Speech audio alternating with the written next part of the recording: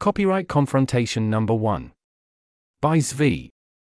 Lawsuits and legal issues over copyright continued to get a lot of attention this week, so I'm gathering those topics into their own post. The virtual number 0 post is the relevant section from last week's roundup. Heading: 4 core claims. Who will win the case? Which of New York Times' complaints will be convincing? Different people have different theories of the case. Part of that is that there are 4 distinct allegations NYT is throwing at the wall. Quote: Arvind Narayanan. A thread on some misconceptions about the NYT lawsuit against OpenAI. Morality aside, the legal issues are far from clear-cut.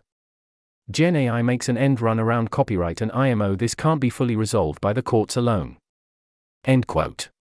As I currently understand it, NYT alleges that OpenAI engaged in 4 types of unauthorized copying of its articles. 1. The training dataset. 2. The LLMs themselves encode copies in their parameters. 3. Output of memorized articles in response to queries. 4. Output of articles using browsing plugin. Heading: Key claim.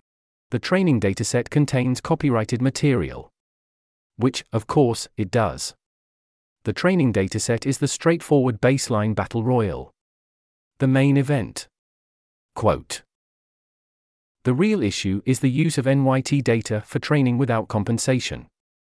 Unfortunately, these stand on far murkier legal ground, and several lawsuits along these lines have already been dismissed. It is unclear how well current copyright law can deal with the labor appropriation inherent to the way generative AI is being built today. Note that people could always do the things Gen AI does, and it was never a problem. We have a problem now because those things are being done, 1. In an automated way, 2. At a billion-fold greater scale, 3. By companies that have vastly more power in the market than artists, writers, publishers, etc. End quote. Bingo. That's the real issue. Can you train an LLM or other AI on other people's copyrighted data without their permission? If you do you owe compensation? A lot of people are confident in very different answers to this question, both in terms of the positive questions of what the law says and what society will do, and also the normative question what society should decide. Daniel Jeffries, for example, is very confident that this is not how any of this works. We all learn, he points out, for free. Why should a computer system have to pay? Do we all learn for free? We do still need access to the copyrighted works. In the case of the New York Times, they impose a paywall. If you want to learn from NYT, you have to pay. Of course, you can get around this in practice in various ways, but any systematic use of them would obviously not be legal, even if much such use is effectively tolerated. The price is set on the assumption that the subscription is for one person or family unit. Why does it seem so odd to think that if an AI also wanted access, it too would need a subscription? And that the cost might not want to be the same as for a person, although saying OpenAI must buy one ongoing NYT subscription retroactive to their founding would be a hilarious verdict. Scale matters. Scale changes things. What is fine at small scale might not be fine at large scale. Both as a matter of practicality, and as a matter of law and its enforcement. Many of us have, at some point, written public descriptions of a game of professional football without the express written consent of the National Football League. And yet, they tell us every game. Quote: NFL. This telecast is copyrighted by the NFL for the private use of our audience. Any other use of this telecast or any pictures, descriptions, or accounts of the game without the NFL's consent is prohibited. End quote. Why do they spend valuable airtime on this, despite the disdain it creates? Because they do not want you doing such things at scale in ways the NFL would dislike. Or, at least, they want the ability to veto such activities in extreme cases. Such things mostly exist in an ambiguous state, on a continuum. Strictly enforcing the letter of what rights holders say in all cases would be crazy. Nullifying all rights and letting everyone do literal anything would also be crazy. A balance must be struck. The more industrial your operation, the more at scale and the more commercial, the less we do, and should, tolerate various shenanigans. What is a fair use or a transformative use? That is highly context dependent. Heading: Other claims. The encoding copies claim seems odd. Mostly, LLMs do not memorize the dataset, they could not possibly do that, it's too big, but stuff that gets repeated enough gets essentially memorized. Then there are the last two, which do not seem to be going concerns. Quote: Arvind Narayanan. The memorization issue is striking and has gotten much attention, ht@jason_kint. But this can, and already has, been fixed by fine-tuning. ChatGPT won't output copyrighted material. The screenshots were likely from an earlier model accessed via the API. Similarly, the use of the browsing plugin to output article text has also been fixed. OpenAI disabled the browse feature for a few weeks after I pointed out the issue in June. End quote. My understanding is you cannot, today, get around the paywall through the browser via asking nicely. Well, I suppose you can get around the paywall that way, one paragraph at a time, although you get a paraphrase. Heading: A few legal takes. TechDirt points out that if reading someone else's article and then using its contents to help report the news is infringement, then NYT itself is in quite a lot of trouble, as of course I'd add is actual every other newspaper and every journalist. As always, such outlets as TechDirt are happy to spin wild tales of how laws could go horribly wrong if someone took their words or various legal theories seriously, literally or both, and warn of dire consequences if technology is ever interfered with. Sometimes they are right. Sometimes such prophecies are self-preventing. Other times, Wolf. Quote: Timothy Lee. A mistake I see people making a lot is assuming that the law is based on categorical rules like it isn't legal to do automated analysis on copyrighted material. The law is actually more nuanced than that. On the one hand, this type of thinking leads people to assume that since Google won the book's case, all data analysis with copyrighted material must be legal. It's more complicated than that. On the other hand, I see people catastrophizing the consequences of an OpenAI loss, assuming it would become flatly illegal to ever train a model on copyrighted data. Again, it's more complicated than that. It might be possible to distinguish most training from GPT-4. The nuanced character of the law has real downsides because sometimes, like now with copyright and LLMs, it can be hard to predict what the law will be. But I think the world is too complex for more simplistic rules to make sense. End quote. The problem is that law is a place where words are supposed to have meaning, and logic is supposed to rule a day. We are told we are a nation of laws. So our instinct is to view the law as more principled, absolute, and logically robust than it is in practice. As Timothy points out, this leads to catastrophizing, and doubly leads to overconfidence. We think a right arrow B when it doesn't, and also we think a right arrow B, right arrow D where D is a disaster, therefore not A, whereas often D does not follow in practice because everyone realizes that would be stupid and finds an excuse. Other times, D happens and people care less than you expected about that relative to other cares. In other results from this style of logic, no, this is not like the fact that every toothpick contains, if you zoom in and look at it exactly the right way, all the products of an infinite number of monkeys on typewriters. Quote: Tyler Cowen. If you stare at just the exact right part of the toothpick and measure the length from the tip, expressed in terms of the appropriate unit and converted into binary, and then translated into English, you can find any message you want. You just have to pinpoint your gaze very, very exactly. I call this a prompt. In fact, on your toothpick you can find the lead article from today's New York Times. With enough squinting, measuring, and translating. By producing the toothpick, they put the message there and thus they gave you NYT access, even though you are not a paid subscriber. You simply need to how to stare and translate, or in other words how to prompt. So let's sue the toothpick company. End quote. He got roasted in the comments, because that is not how any of this works except on one particular narrow level, but I get what Tyler was trying to do here. I continue to believe that one should stay grounded in the good arguments. This kind of, well, if that is the law then technically your grandmother would be a trolley car and subject to the regulations thereof, makes it harder, not easier, to distinguish legal absurdities that would be laughed out of court with the ones that wouldn't. It is the ones that wouldn't that are dangerous. It is easy to see why one might also throw up one's hands on the legal merits.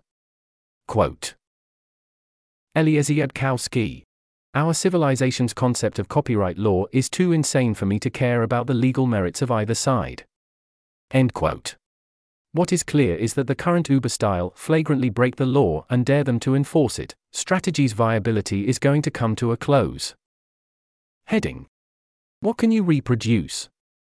That is not to say that the AI industry completely ignored copyright.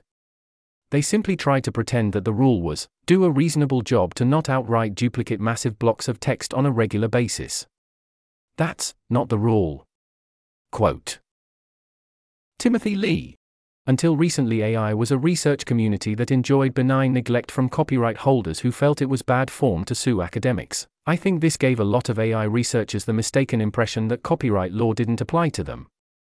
It's far from clear how the courts will apply copyright precedents to training generative networks, but it's a safe bet they won't have the "LOL do whatever you want" attitude a lot of people in the AI world seem to be expecting or hoping for. Like a lot of people seem to think it's inherently ridiculous to think that training a language model could infringe copyright. But I guarantee that if your LLM spits out the full text of Harry Potter, you're gonna have a bad time. It doesn't seem out of the question that AI companies could lose these cases catastrophically and be forced to pay billions to plaintiffs and rebuild their models from scratch. Timothy Lee, distinct thread, quoting Kevin Bryan's thread from last week. This is a great thread walking through some common misunderstandings you see on the anti-LLM side of the copyright debate.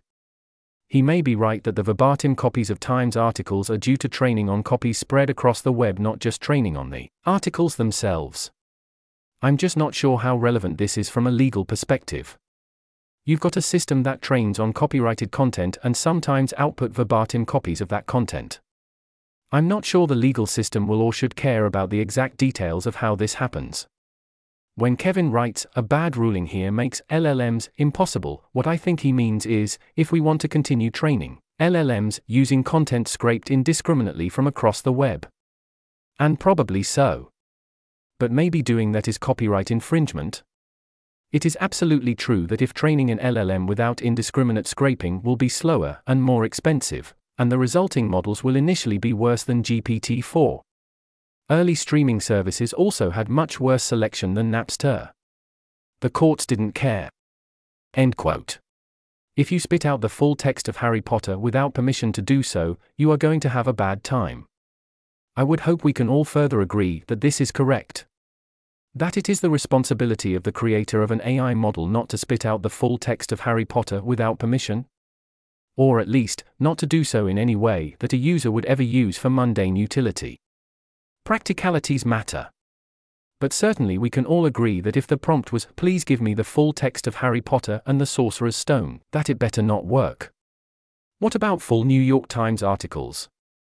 I presume we can all agree that if you can say straight up without loss of generality, give me today's, or last month's, or even last year's, New York Times article entitled, OpenAI's Copyright Violations Continue Unabated, New York Times says, and it gives you the full text of that article from behind a paywall, that is also not okay whether or not the text was somehow memorized.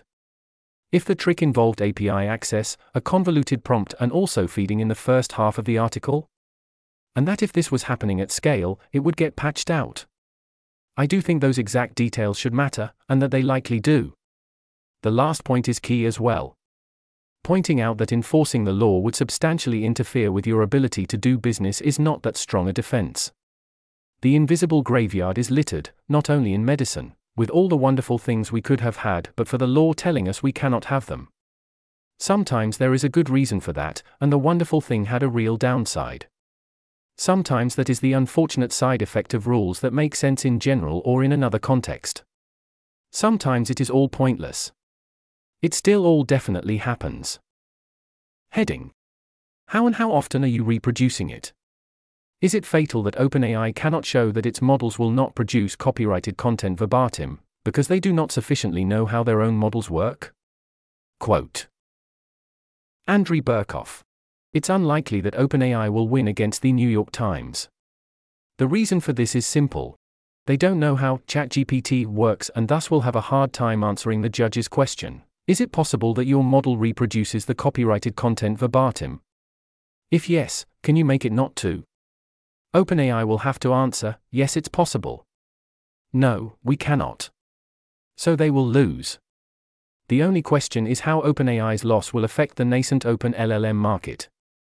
In any case, after the court's decision, it will be dangerous to integrate an LLM-based chatbot into your product, unless you manage to restrict its output to a limited set of acceptable answers. End quote. As many have pointed out, most any technology can and occasionally does reproduce copyrighted material, if that is your explicit goal. Even humans have been known to quote extensively from copyrighted works on occasion, especially when asked to do so. We do not ban printers, the copy-paste command, or even Xerox machines.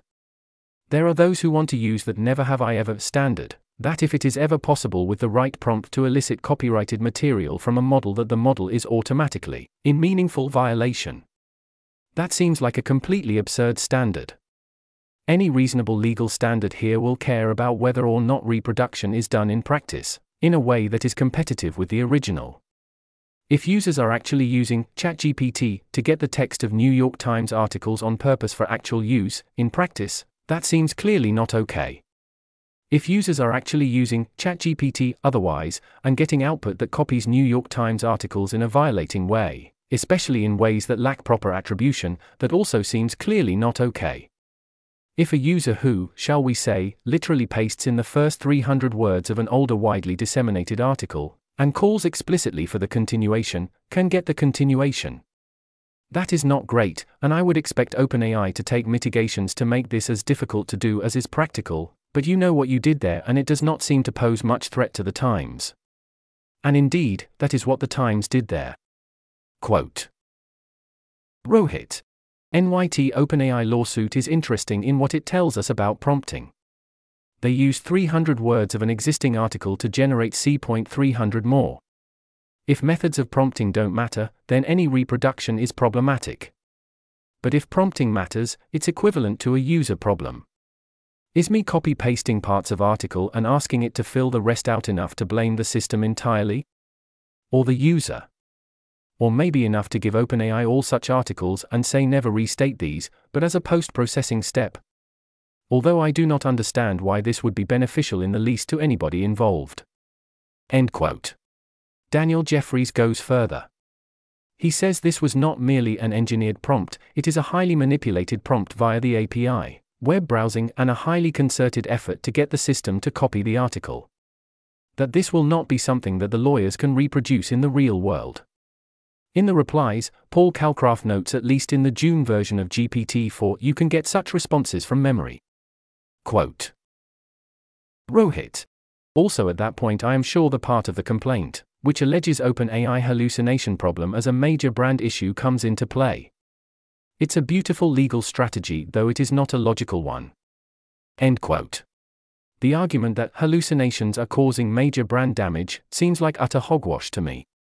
I do not see any evidence this is happening. Quote. I also find it interesting that the only way out of this for creating GPT that is an AGI.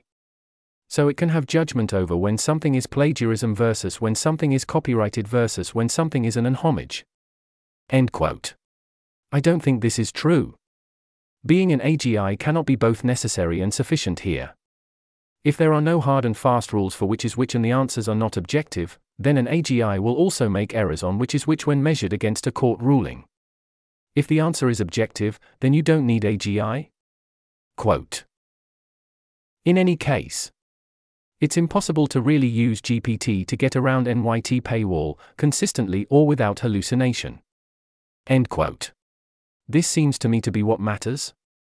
If you cannot use GPT to get around the NYT paywall in a way that is useful in practice, then what is the issue? Quote. GPT hallucinations aren't NYT articles. End quote. GPT hallucinations on NYT articles seem like problems if and only if they are actually reasonably mistaken for genuine NYT articles. Again, I don't see this happening. Quote. If there's an NYT style, is that should that be copyrighted? Feels wrong. End quote. Style is indeed not protected, as I understand the law, nor should it be. So indeed, the question seems like it should be. Does ChatGPT in practice encourage users to go around the NYT paywall, or give them access to the contents without providing hyperlinks, or otherwise directly compete with and hurt NYT? Quote. Alexander Tukhanov. Will the reasoning for the Authors Guild v. Google, Google Books, decision apply? Chatbot outputs are also not similar to traditional web search. In the case of NYT v. Microsoft and OpenAI, they allege that, unlike search engine-delivered snippets, ChatGPT, Bing Chat etc. outputs extensively reproduce the NYT articles and do not provide prominent hyperlinks to the articles. This way, the defendants arguably disincentivize users from visiting the NYT resources, as chatbot outputs may in fact serve as adequate substitute for reading the article itself. OpenAI and Microsoft therefore may be in fact competing in the same market in which NYT itself operates. If this is proven to be the case, OpenAI's fair use defense will fall. Unfairly competitive use is not fair use according to the fair use doctrine. Josh Unter. 100% of the function of Google search was to provide links and verbatim snippets of existing works.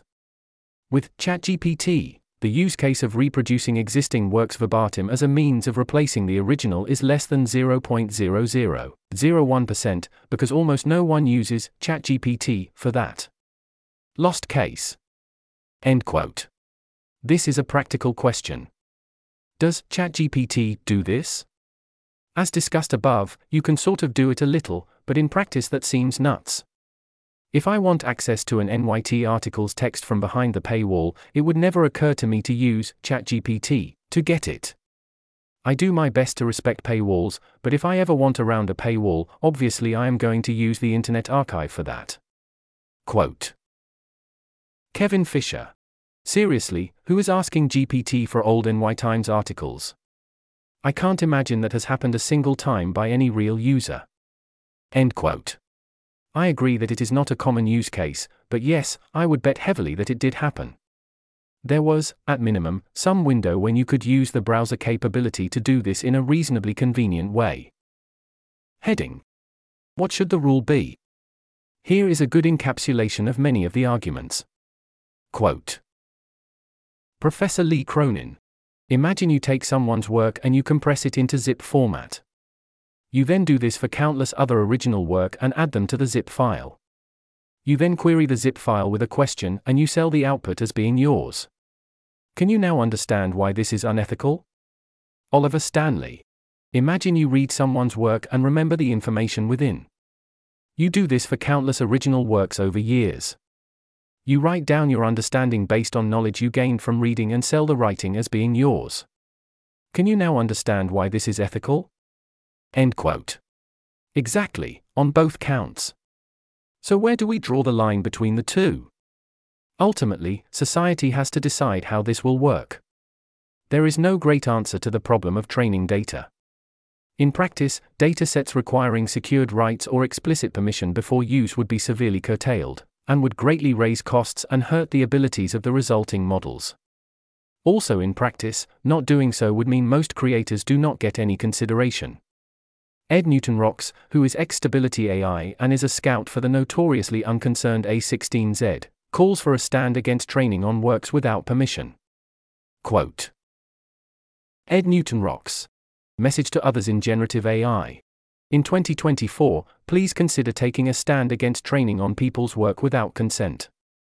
I know many of you disagree with me on this, and you see no reason why this is problematic. But I also know there are many of you who care deeply about human creators, who understand the legal and moral issues at play, and who see where this is going if we don't change course from the current exploitative, free-for-all approach being adopted by many. To those people, I firmly believe that now is the time to act. There are many loud, powerful voices arguing for AI to be able to exploit people's work without consequence. We need more voices on the other side. There are lots of ways to take a stand. Speak out publicly. Encourage fairer data practices at your company. Build products and models based on training data that's provided with consent. Some are already doing this. But we need more people to take up this effort. AI company employees, founders, investors, commentators, every part of the ecosystem can help. If you believe AI needs to respect creators' rights, now is the time to do something. If everyone does what they can, we have a better chance of reaching a point where generative AI and human creators can coexist in a mutually beneficial way. Which is what I know many people in the AI industry want. End quote. Jan LeCun, on the other hand, shows us that when he says open source everything, he is at least consistent. Quote: Jan LeCun. Only a small number of book authors make significant money from book sales. This seems to suggest that most books should be freely available for download. The lost revenue for authors would be small, and the benefits to society large by comparison. End quote. That's right. He thinks that if you write a book that isn't a huge hit, that means we should make it available for free and give you nothing. I do think that it would be good if most or even all digital media, and almost every book, was freely available for humans, and we found another means of compensation to reward creators. I would still choose today's system over don't compensate the creators at all. The expected result, according to prediction markets, is settlement, likely for between $10 million and $100 million. Is unlikely to be fast. Polymarket says only a 28% chance of settlement in 2024. Daniel Jeffries, despite calling the NYT case various forms of obvious nonsense, still expects not only a settlement, but one with an ongoing licensing fee, setting what he believes is a bad precedent. If fully sincere all around, I am confused by this point of view. If the NYT case is obvious nonsense and OpenAI would definitely win, then why would I not fight? I mean, I'm not saying I would be entitled to that much, and I'm cool with AIs using my training data for free for now because I think it makes the world net better, but hells yeah, I would like to get paid. At least a little. Giving in means not only paying NYT, it means paying all sorts of other content creators. If you can win, win. If you settle, it is because you were in danger of losing. Unless, of course, OpenAI actively wants content creators to get paid. There's the good reason for this, that it is good to reward creators. There is also the other reason, which is that they might think it hurts their competitors more than it hurts them. Heading: Image Generation Edition. Reed Southern and Gary Marcus illustrate the other form of copyright infringement, from DALL-E 3. There are several images here in the text. Quite the trick. You don't only get C-3PO and Mario, you get everything associated with them. This is still very much a case of you had to ask for it. No, you did not name the video game Italian, but come on, it's me. Like in the Midjourney cases, you know what you asked for, and you got it. Midjourney will not make you jump through such hoops. It will happily give you real people and iconic characters and such. There were pictures of it giving Batman and Wonder Woman without them being named, but given it will also simply give them to you when you ask, so what? If an AI must never make anything identifiably Mario or C-3PO, then that's going to be a legal problem all around. John Lamb here thinks he's caught Midjourney developers discussing laundering, but actually laundering is a technical term and no one involved is denying anything. The position that makes little sense is to say you cannot draw pictures of Mario when asked to draw pictures of Mario, while also drawing them when someone says video game Italian. Either you need to try a lot harder than that to not draw Mario, or you need to accept that Mario is getting drawn. I also think it is basically fine to say, yes, we will draw what you want, people can draw things, some of which would violate copyright if you use them commercially or at scale, so do not do that. The time I went to an anime convention, the convention hall was filled with people who had their drawings of the characters from Persona 5 for sale. Many were very good. They also no doubt were all flagrantly violating copyright. Scale matters. Heading: Compulsory license. Is the solution to all this compulsory license? Quote: Eliezer Yudkowsky. All IP law took a giant wrong turn at the first point anyone envisioned an exclusive license, rather than a compulsory license. Anyone can build on the IP without asking, but pays a legally determined fee. End quote. I think this is promising, but wrong when applied universally. It works great in music. I would expand it at least to sampling, and consider other areas as well. For patents, the issue is setting a reasonable price. A monopoly is an extremely valuable thing, and we very much do not want things to be kept as trade secrets or worse to be unprotectable or not sufficiently rewarded. Mostly I think the patent core mechanisms work fine for what they were meant for. For at least many software patents, mandatory license seems right, and we need to cut out some other abusive side cases like tweaking to renew patent rights. For copyright production and sale of identical or similar works, this is obviously a no-go on first release. You can't have knockoffs running around for everything, including books and movies. It does seem like a reasonable solution after some period of time, say 10 to 20 years, where you get a cut but no longer can keep it locked away. For copyright production of derivative works, how would this work for Mario or C3PO? I very much think that Nintendo should not have to let Mario appear in your video game, let alone something like Winnie the Pooh, Blood and Honey or worse, simply by having you pay a licensing fee, and that this should not change anytime soon. Control over characters and worlds and how they are used needs to be a real thing.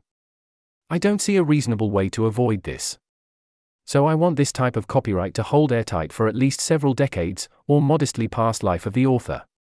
People who are against such control think copyright holders are generally no fun and enforce the rules too stringently. They are correct about this. The reason is in part because the law punishes you if you only enforce your copyright selectively, and partly because it is a lot easier to always, or at least by default, say no than to go case by case. We should change that as well. We want to encourage licensing and make it easy, rather than making it more difficult, in AI and also elsewhere. Ideally, you'd let every copyright holder select license conditions and prices, with a cap on prices and limits on conditions after some time limit, that adjusted for commercial status and distribution size, hold it all in a central database, and let people easily check it and go wild. Reminder that if people want to copy images, they can already do that. Pupas are fraud. This article was narrated by Type 3 Audio for Less Wrong. It was first published on January 3, 2024. To report an issue or give feedback on this narration, go to t3a.is.